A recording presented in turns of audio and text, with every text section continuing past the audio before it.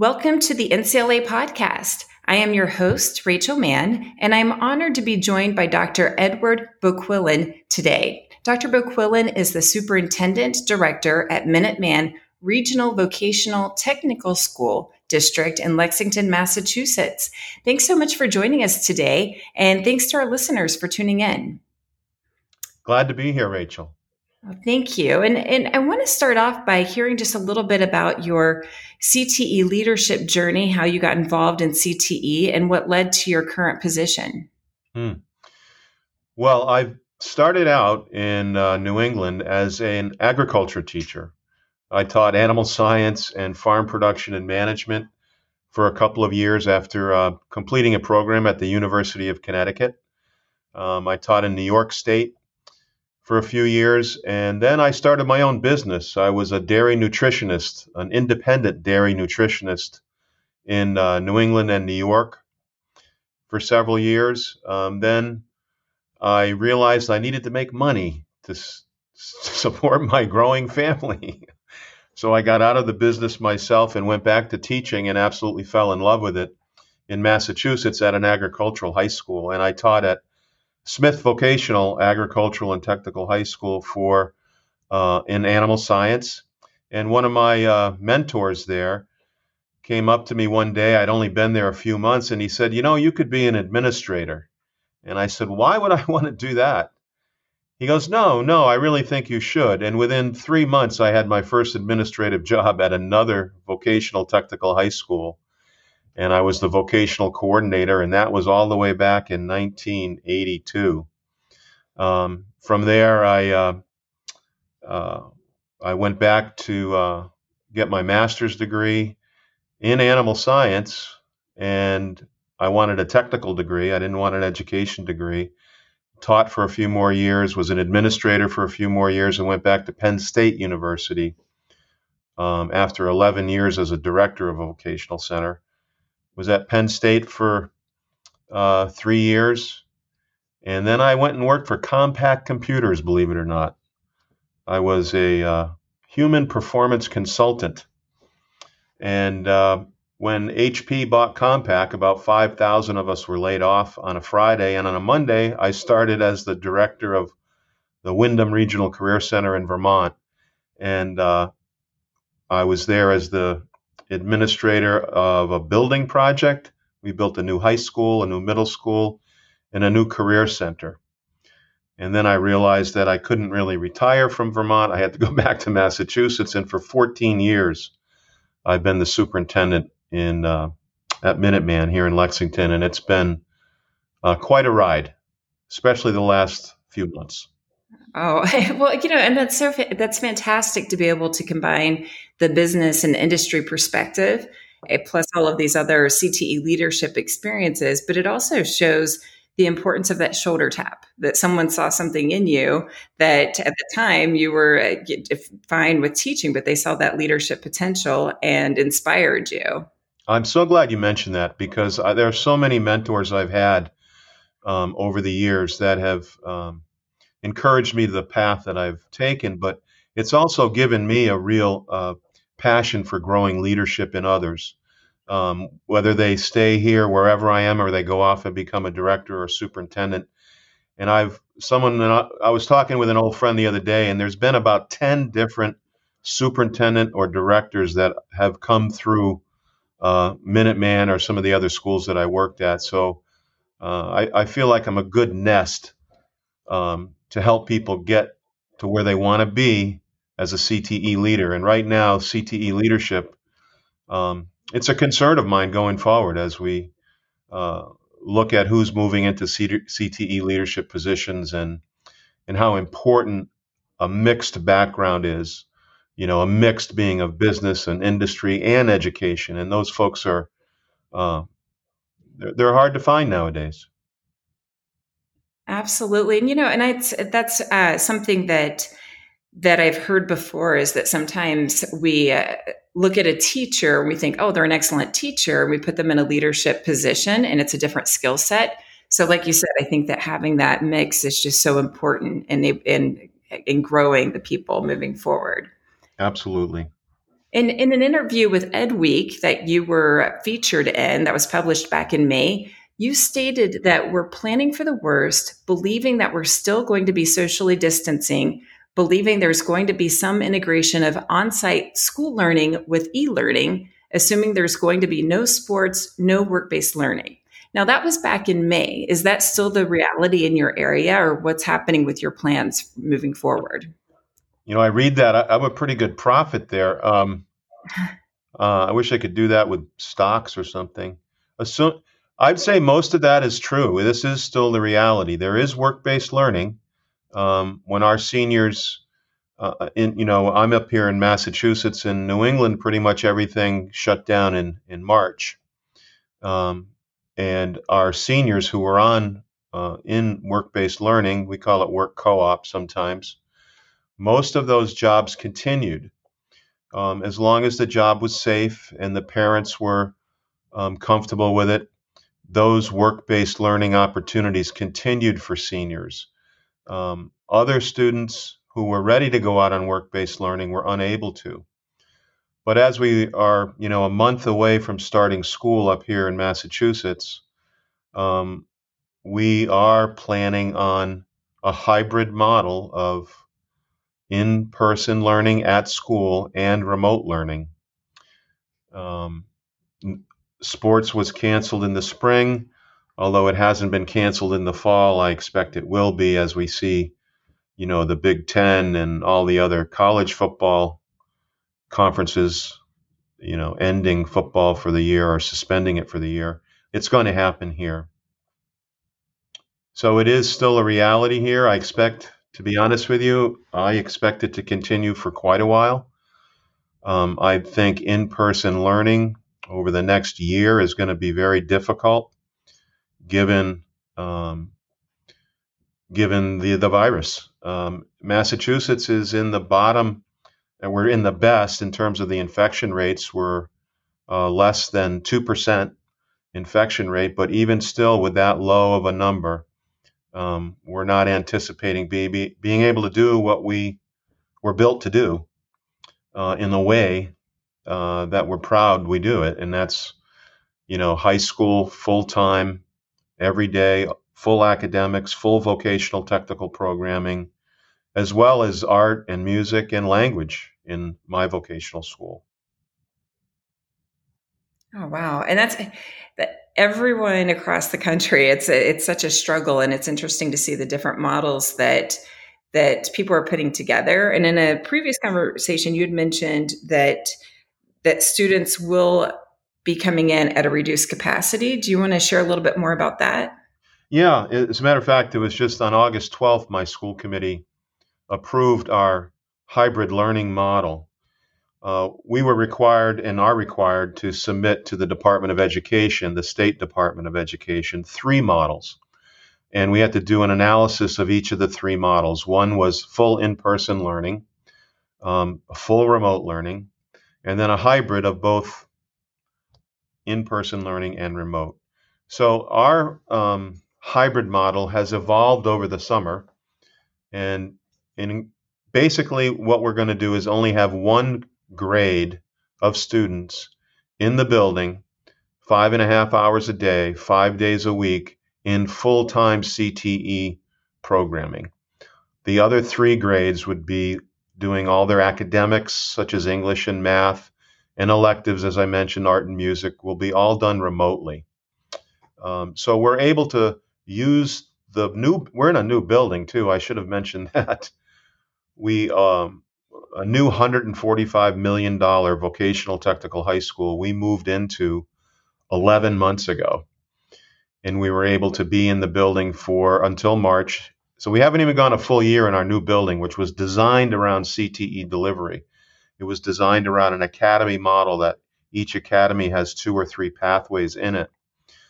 So the building that we have is state of the art, which is a real blessing when you look at other educators having to go into buildings that are older. Our building has state-of-the-art HVAC, air conditioning throughout it, and we're able to isolate kids in cohorts much more easily around their vocational training program areas. but we're going to be starting that model in 4 weeks. It was an in-depth and very complex process, but we feel like we're in a good place. Um, as I mentioned before, the positivity rates, the infection rates, and symptoms we're going to be using as the three metrics, whether or not to go to a full remote model or continue in our hybrid model. And I don't expect we're going to go to a full in-person model until there's a vaccine or a treatment that families and educators feel comfortable with. That being said, we've implemented a number of safety measures that everyone hears about every day. Masks are required by teachers and students. We're going to have mask breaks during the day. We've got hallways marked out about how people are going to move. We've moved all the desks and in some cases equipment further apart to comply with the 6-foot rule. But we're hearing from our health professionals here in Massachusetts that you can be 3 to 6 feet if both people have a mask on. So that helped a number of schools in their feasibility study in terms of how many kids could we have back in school. That 3-foot distance helped put some schools back into a full in-person model in our state. We've added another nurse. We've added another health office. So students who are exhibiting potential COVID symptoms can be isolated and further assessed by our nursing staff, and they would be going home at that point. So we're doing 10 days of professional development before our kids come back on September 16th. We did a few days in the spring before we left, but we're giving all of our staff a much more in-depth training and practice with our remote learning software, with some of the systems we have in place. But now everybody must be up to speed on all of those, including our kids. We're fortunate enough here to have had a one-to-one device program. That is a program where when a student enrolls at Minuteman, they're given their own laptop and training and software that relates to their program area. So every student will have a pretty robust computer to work with. We've also worked with families so that we now know that every family has internet access at home. And we've also done some training with parents to help them help their child learn. It's not a replacement for CTE, but in our school, we teach the full academics as well as CTE. A lot of challenges, but I feel confident we're going forward in the right way, given our mission as a vocational technical school and given the need to keep everybody safe. I have to say, I am so impressed. This sounds like one of the most well thought out plans that I've heard so far. I was talking to a teacher this morning who is based here in Phoenix, and she shared that they're going back to in-person learning next week. Right now, it's virtual learning, but that one of the pieces of information that they received yesterday was that they would not be required to wear masks, nor would the students be required to wear masks for the first 10 minutes of class based on their interpretation of CDC guidelines. And it was just that moment of realizing that, we have to have healthcare professionals, their input on this, and make sure that people are understanding the guidelines correctly, which it sounds like you're doing, even with increasing the number of medical professionals and having an additional nurse on staff. Yes, we have. We hired another RN in addition to our school nurse, and then we've contracted with a nursing service so that in case one of our nurses is unable to come in because of illness or their child school is in a remote learning school district, we'll still have coverage. We also have a school physician. In Massachusetts, every school district is required to have one, and we consulted with him about our the metrics that we're going to use, and got his feedback on that as well. But that's another. There, it's unfortunate, I guess, is a mild word to use, that we don't have national standards around some of these very important guidelines and safety protocols.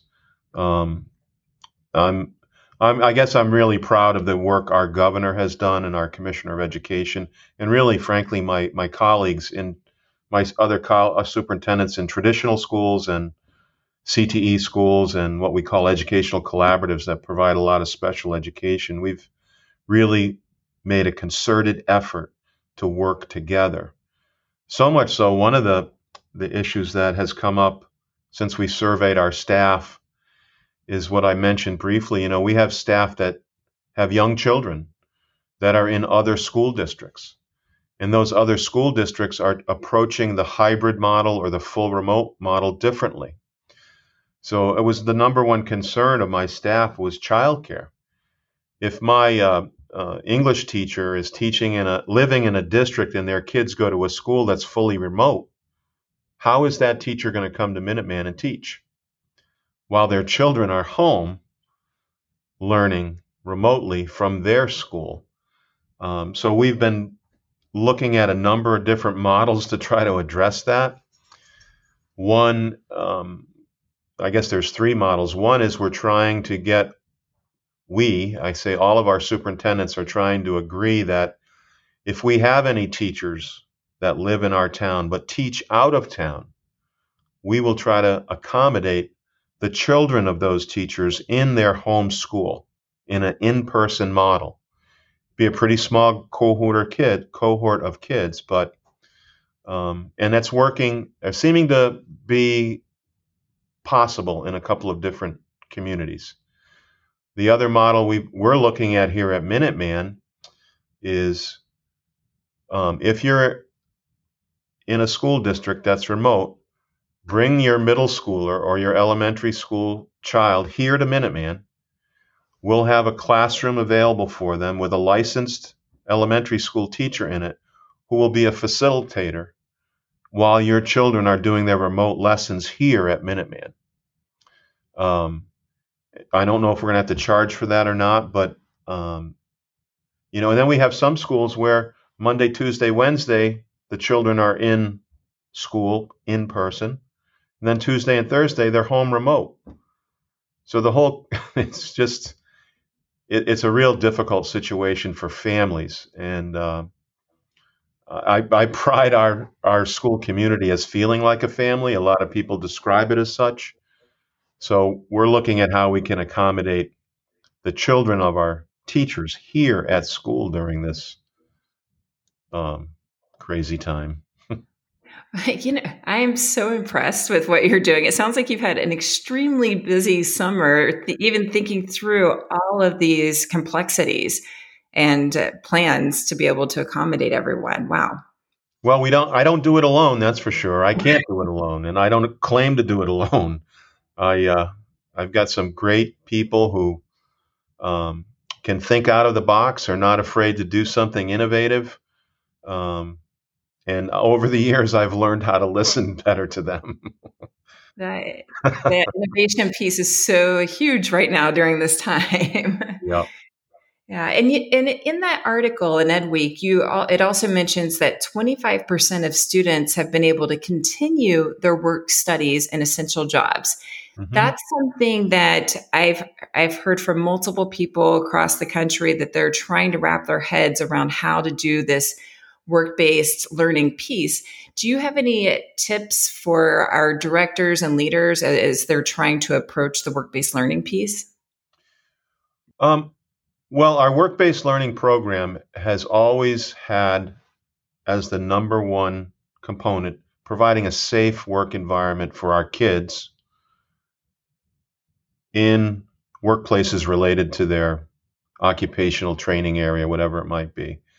Our guidelines here, we send administrators out to the work site prior to a kid ever going out there.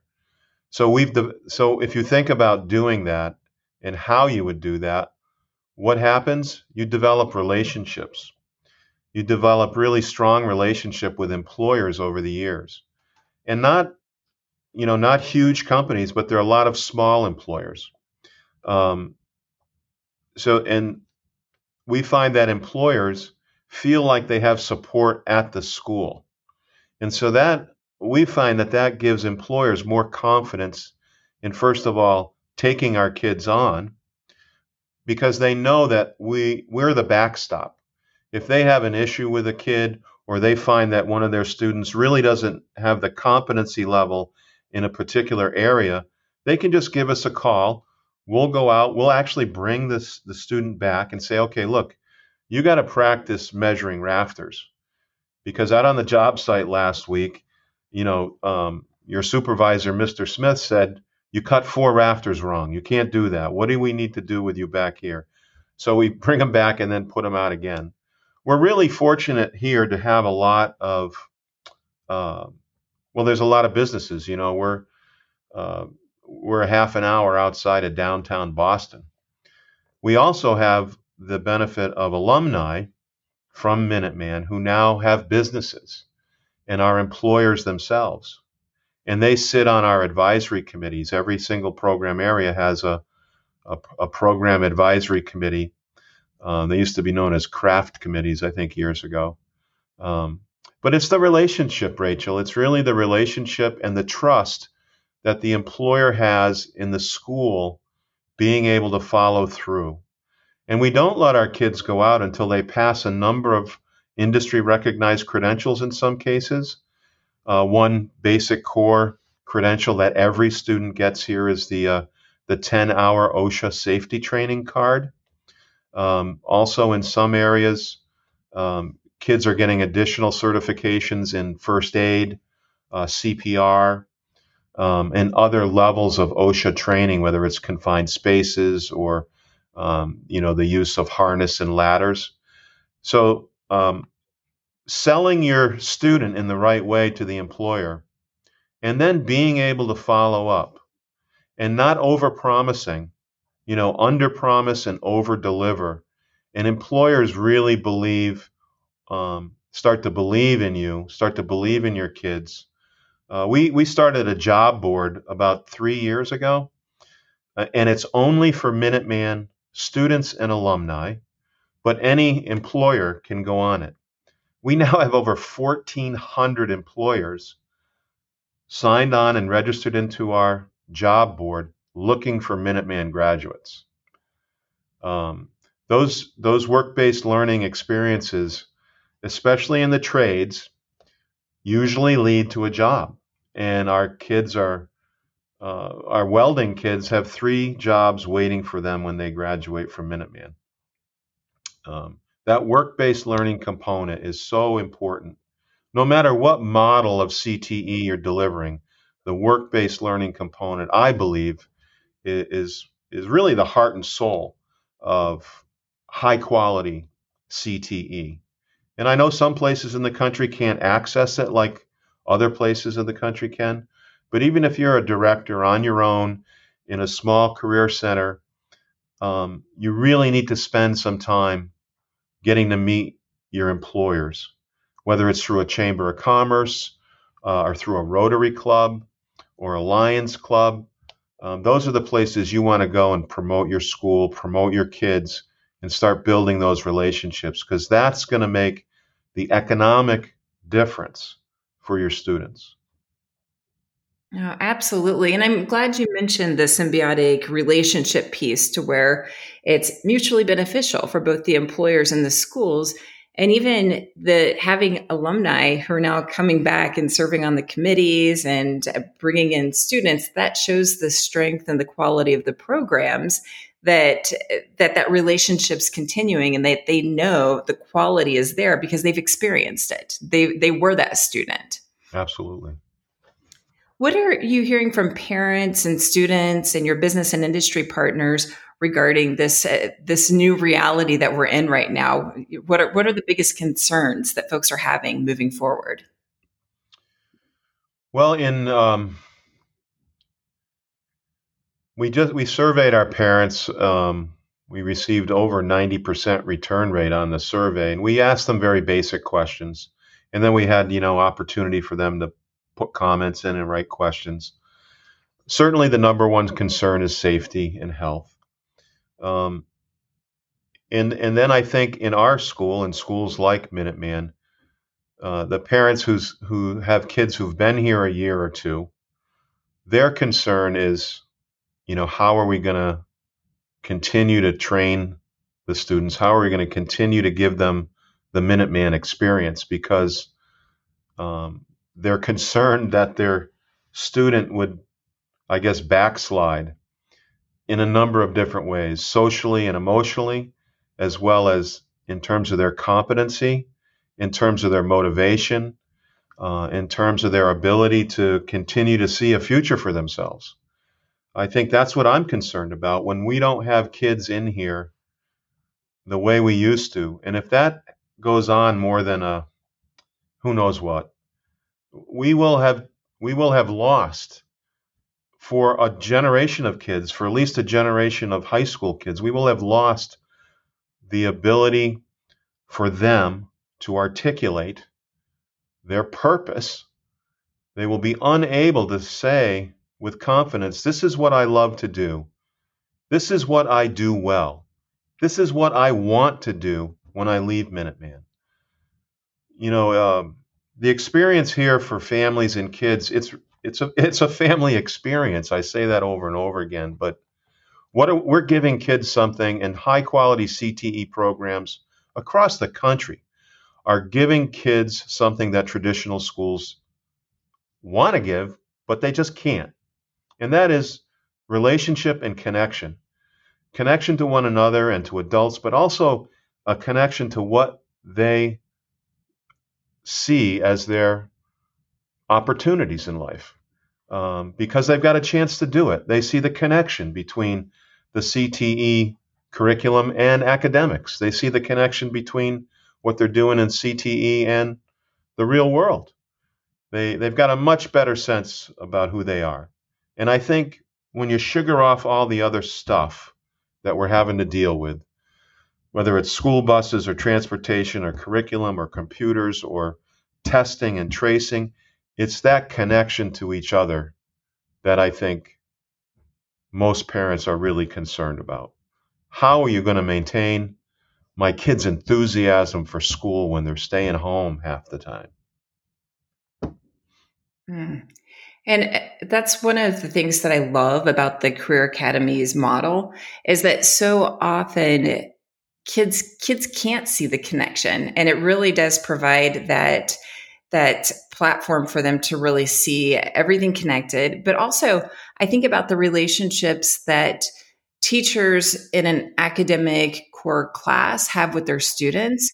And they may have great relationships, but there's something about that hands on learning piece where you're working side by side that really develops such a stronger relationship. And for many cases, they're in those programs for multiple years and are getting to stay with that teacher for multiple years, really learning the trade and building that relationship. So I think that that's just a model that I would love to see more of across the country.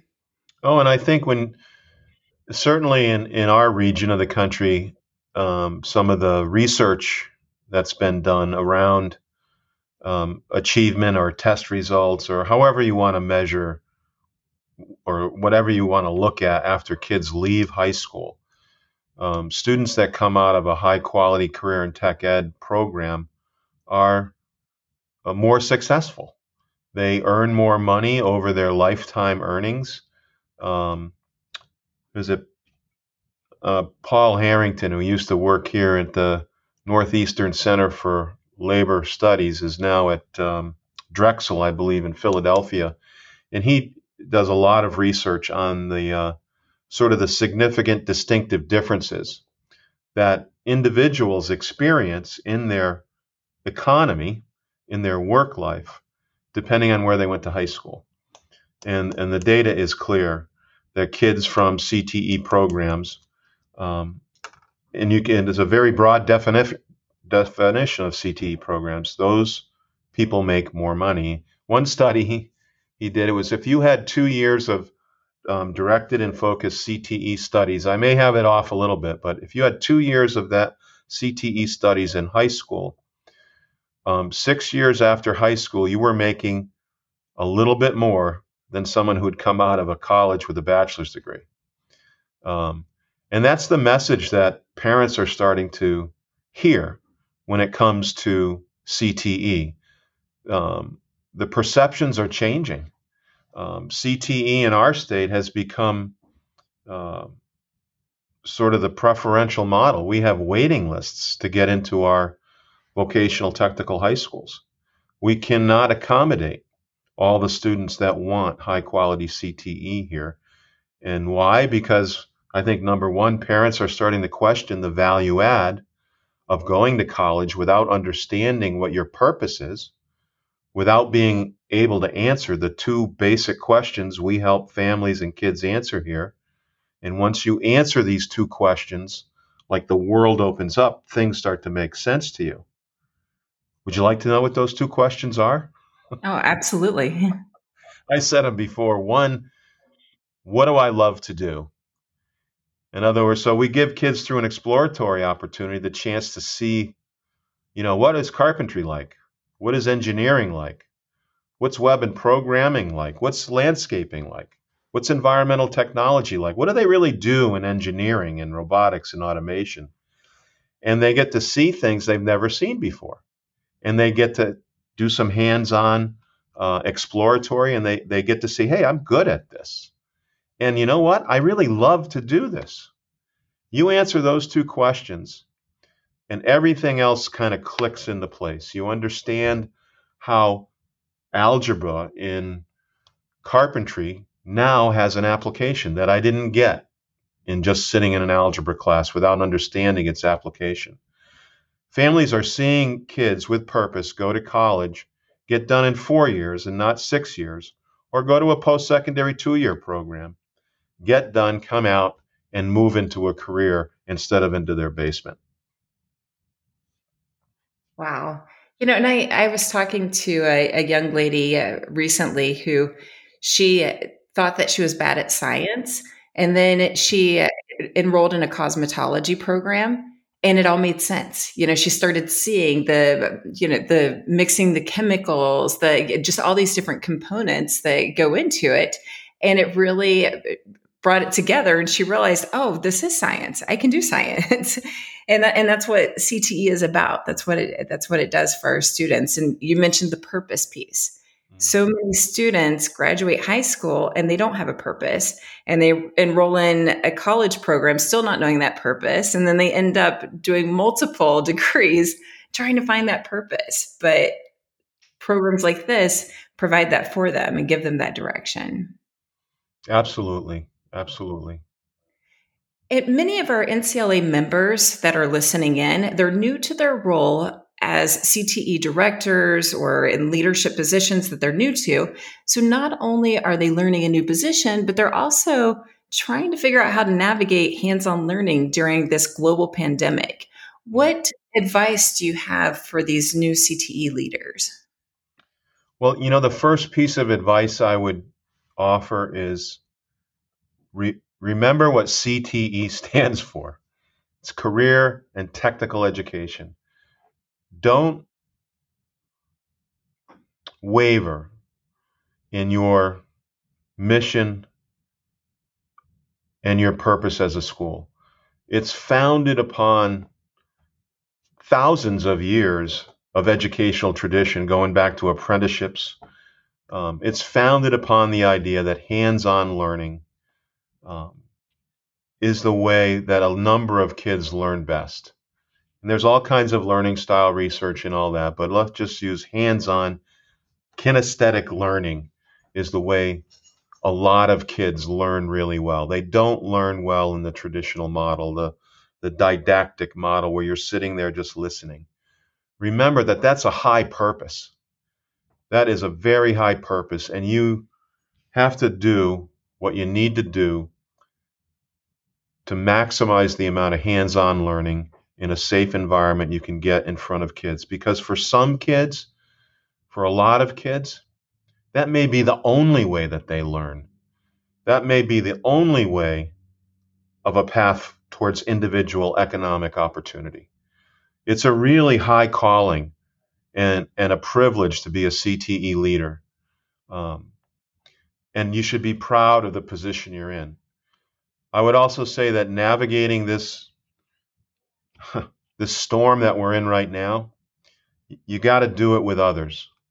Whether they're other CTE directors that are in your state or in your region, other administrators in your district who are in the same position you are.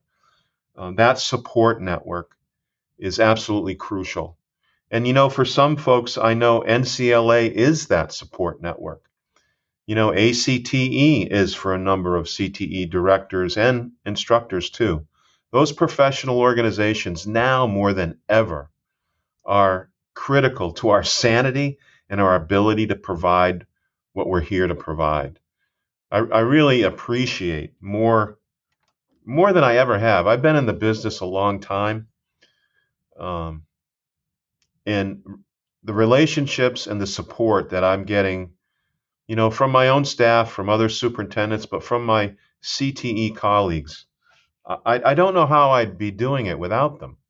Um, every Tuesday or every Thursday at 2 o'clock, between 15 and 30 of us who are in my same position, we get together and just debrief, on Zoom, which is the new happy hour, I guess. Um, and it's so, yeah, I got that problem. I've got that problem. We talk about it, help people work through it, and just give comfort in some cases. Because we're dealing with a lot in our roles. We deal with unions, we deal with state departments, we deal with licensing boards, families, advisory boards, school committees. Sometimes it can feel like you're the only one who's carrying that CTE banner forward. And in a storm like this, there are people out there who'll try to knock that banner out of your arms. But you got to pick it up and keep going forward and find the support from each other, from one another. Um, call me anytime. Go on our website and click on the link and send me an email. It happens all the time. Um, it's just really important to stay together. But it's also important, I think, to look for small successes during this time. You might not be able to provide 50% or 5% of your kids with the opportunities you want. But if you can provide 5%, provide the best 5% you can. Look at different ways to do things. For instance, our culinary arts program, we have a restaurant. We're not going to be able to open it. It's a brand new restaurant with an unbelievable training kitchen, and we service a big meeting room area with over 180 people in it. We're not going to be able to do that. So what are we doing? Well, my culinary arts instructor has been out talking to folks, and she's going to be partnering with a local nonprofit food organization that's trying to provide food for people who are at risk of hunger. And we're going to be cooking and baking meals, I think up to 150 meals a day, and someone delivering them. So there are ways to do things differently that will give kids what we're meant to give them. If you haven't called that business, and you might think that business could serve some of your kids or might be interested be on your advisory committee, give them a call and just ask them how they're doing. It might be a business that knows nothing about your CTE program, but yet that business, as part of their taxes, are paying for your CTE program. Some of those things that we maybe didn't have the time to do, or the courage to do, perhaps, or didn't think it was important. I'm asking you to consider those things as important now. That outreach to one another, that outreach to your community, especially the business and industry folks in your community, do it. Because we're not going to get through this alone. Oh wow! I have chills from the piece about the culinary teacher and that partnership. As a former culinary teacher, Oh, I I've thought over and over again, what would I be doing right now? Because like your program, I had industry kitchen that chefs would come in and envy this kitchen and say, "You're not preparing them for reality. This is too nice."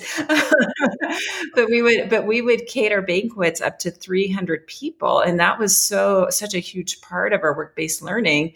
And what a fantastic way to pivot and not only provide the students with that work-based learning piece, but the meaning of knowing that they're feeding people that would be hungry otherwise. I mean, that's so powerful. Mm. Yeah. Well, and we've talked some already about the challenges that we're facing right now, but are there any additional challenges that you anticipate for the 2020-21 school year? Mm. I don't know. I think it's going to be more of the same. I hope there's not new big challenges. This seems to be a big one. Yeah, this is it. This um, is huge. I don't think anyone in our well, anyone expected this to be what we were facing this year. I am, we have a night program here too, the Minuteman Technical Institute. And one of our challenges has been um, reaching out to the right people for the right programming. I think one of the challenges we're going to see in CTE over the next, I would say, 3 to 8 months, as the economy does begin to open up, there are going to be people, adults, who are going to need retraining. Um, I've been working with our local regional employment board. They call them workforce investment boards, out of the Department of Labor, just having conversations about this. And what's my role in the adult education world? I talk about this sometimes, or I've talked about it a lot over the last couple decades. We have sort of three pillars of a stool. One of those pillars is what I call the Department of Labor, the Adult and Workforce Development System. And then there's another pillar called education. And sometimes CTE, secondary schools, and even some post secondary community colleges are kind of in that column or that stool under education. And then the third leg of the stool is the economic development partnerships. And I think for many years, the three of us, the three legs of that stool, didn't know how to talk to each other. And I've been involved in some efforts to try to bridge those gaps, to kind of, break down the silos between those three sort of distinctive systems. They even have different language, which is hard to understand when you're sitting in a room full of Department of Labor, adult educators and managers of those programs and systems. But I've continued to do that. And in our state, the governor, actually the previous governor, Deval Patrick, formed something called the Workforce Skills Cabinet, where the Secretary of Education, the Secretary of Labor, and the Secretary of Economic Development and Housing all meet together once a month to try to come up with creative, innovative programming and grant funding opportunities for the whole system so that it forces us to work together. And Governor Baker has really taken that workforce skills cabinet and implemented incredible programs that have resulted in millions and millions of dollars of new equipment coming into vocational technical schools. And that equipment is being used for secondary and post-secondary students. So I think our challenge going forward is to really make some rapid progress on bridging the silos between economic development, workforce development, and what we consider traditional education. And sometimes CTE gets left out of the full picture because in many cases, in some states, that CTE program is kind of kept in the education silo. And they don't get out to see the workforce education and development silo or the economic development silo. And really, all three must be able to work together in order to get the country back on its feet, get people employed in jobs they love and do well.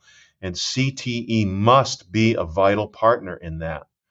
I go all the way back 20 years, to the with School to Work Opportunities Act back in 93 or 4. the purpose of that was just what I'm talking about. And in the almost 30 years since then, we still have a long way to go to get those three silos to be able to talk to each other and really uh, put programs into place that are one needed and cost effective and directly related to employing somebody. If you look at those three silos and you ask yourself, what's the one bumper sticker that could bring all three silos together?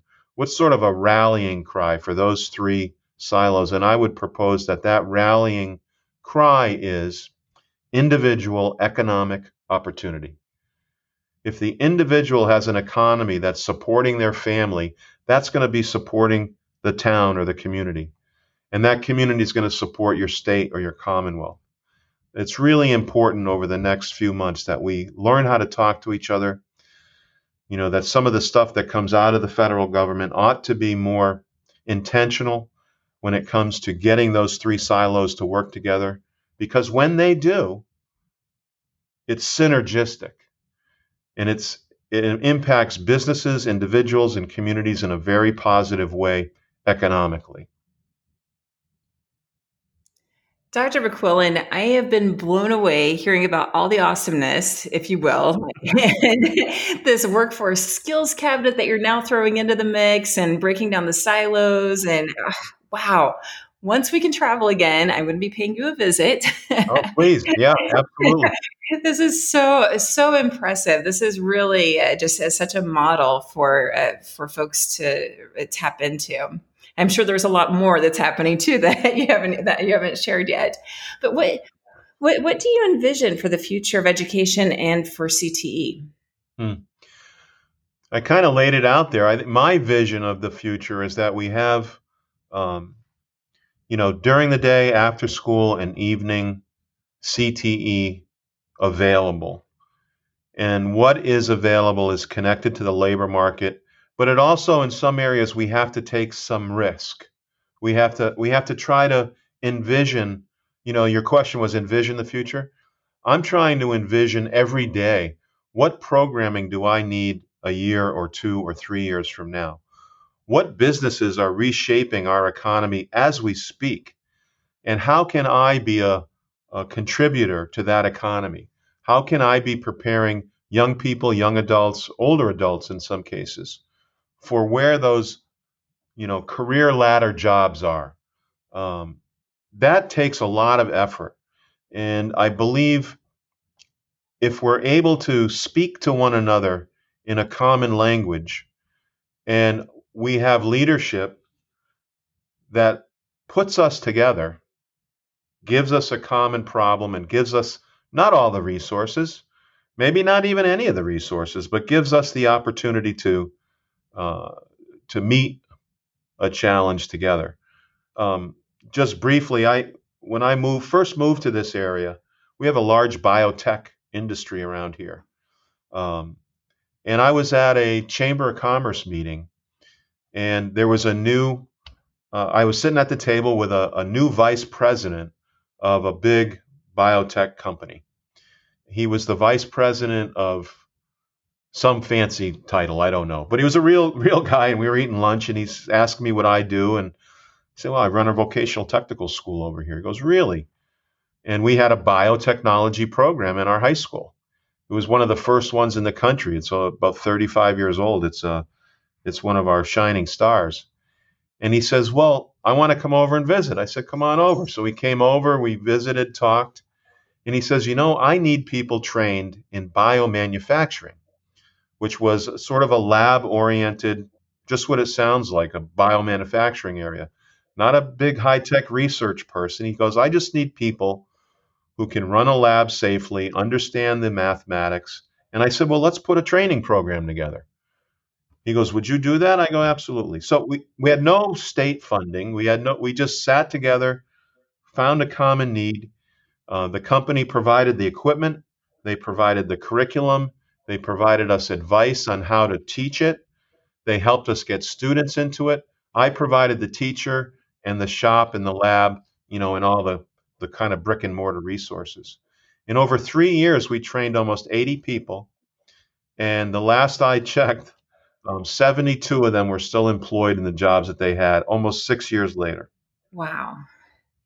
But it's just that relationship, and then I guess we got 1 or 2 years we did get funded by the state, but that wasn't exactly fun because we had to go through all this paperwork.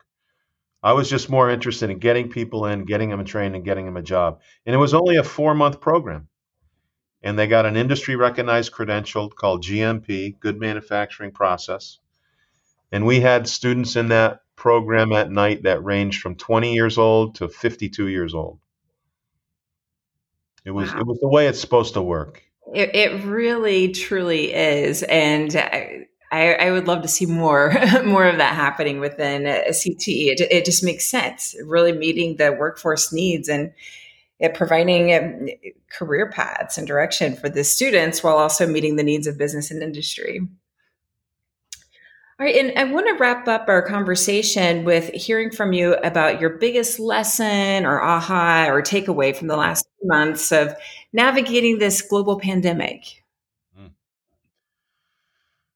Well, I think I get emotional about this because I think about my seniors. 2020, they were ripped out of school.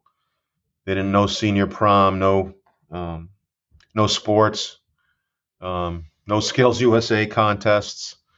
Uh, and we decided we were going to give them graduation, though. We did it on June 5th, which when it was regularly scheduled. I can send you a link to a 2-minute video we did of that day. And in preparing for my graduation speech, I had to think about that. What is my biggest takeaway? What is theirs? And they have lost so much, and in many cases, many people listening to this have lost much. They may have lost their job, they may have lost a family member. But every time we lose something, we gain something. And I think what we've gained in this period of time is an appreciation for relationship and connection that only a crisis like this can bring. And when I think of the other challenges the country's going through in terms of reckoning with some of the very racist systems that are perpetuated because we don't stand up and call them out and call for change. What does it take to really do that? It takes what we've learned, that relationship and connection are more important. And how we do that is very simple, but it's not easy. We choose. We choose to do it. We choose love over fear. We choose every day to be engaged in this world, to look at it honestly, and give our best. And I think that's what I've seen in my teachers, in my kids, in my families, and my employers, is that people are choosing to stand up and go through this together as best we can right now. And that's my biggest takeaway, is that we need to choose every day love over fear, and we'll get through it. Wow, I have goosebumps again. It's it's so powerful, and like you said, it's simple but sometimes not easy. And I think that when we are able to meet in person again, we're going to value those conferences, those in person events, the things that we've missed out on for a few months that we've taken for granted for so long. Yep. Well, thank you, Dr. Bouquillon, and thanks to our NCLA members. Your support enables content like this. If you have not joined NCLA as your professional organization, I encourage you to do so. And also, if you'd like to be a guest on a future podcast, please email me at info@ncla-cte.org. Or if you have topics that you would like for us to address, please reach out and share your thoughts and ideas. And also be sure to click on this episode and see the link to the article, to the Newsweek article, and more information about Dr. Bouquillon in the narrative that goes along with this podcast. Thanks again for being with us today. Thank you, Rachel. It's been an honor to be with you.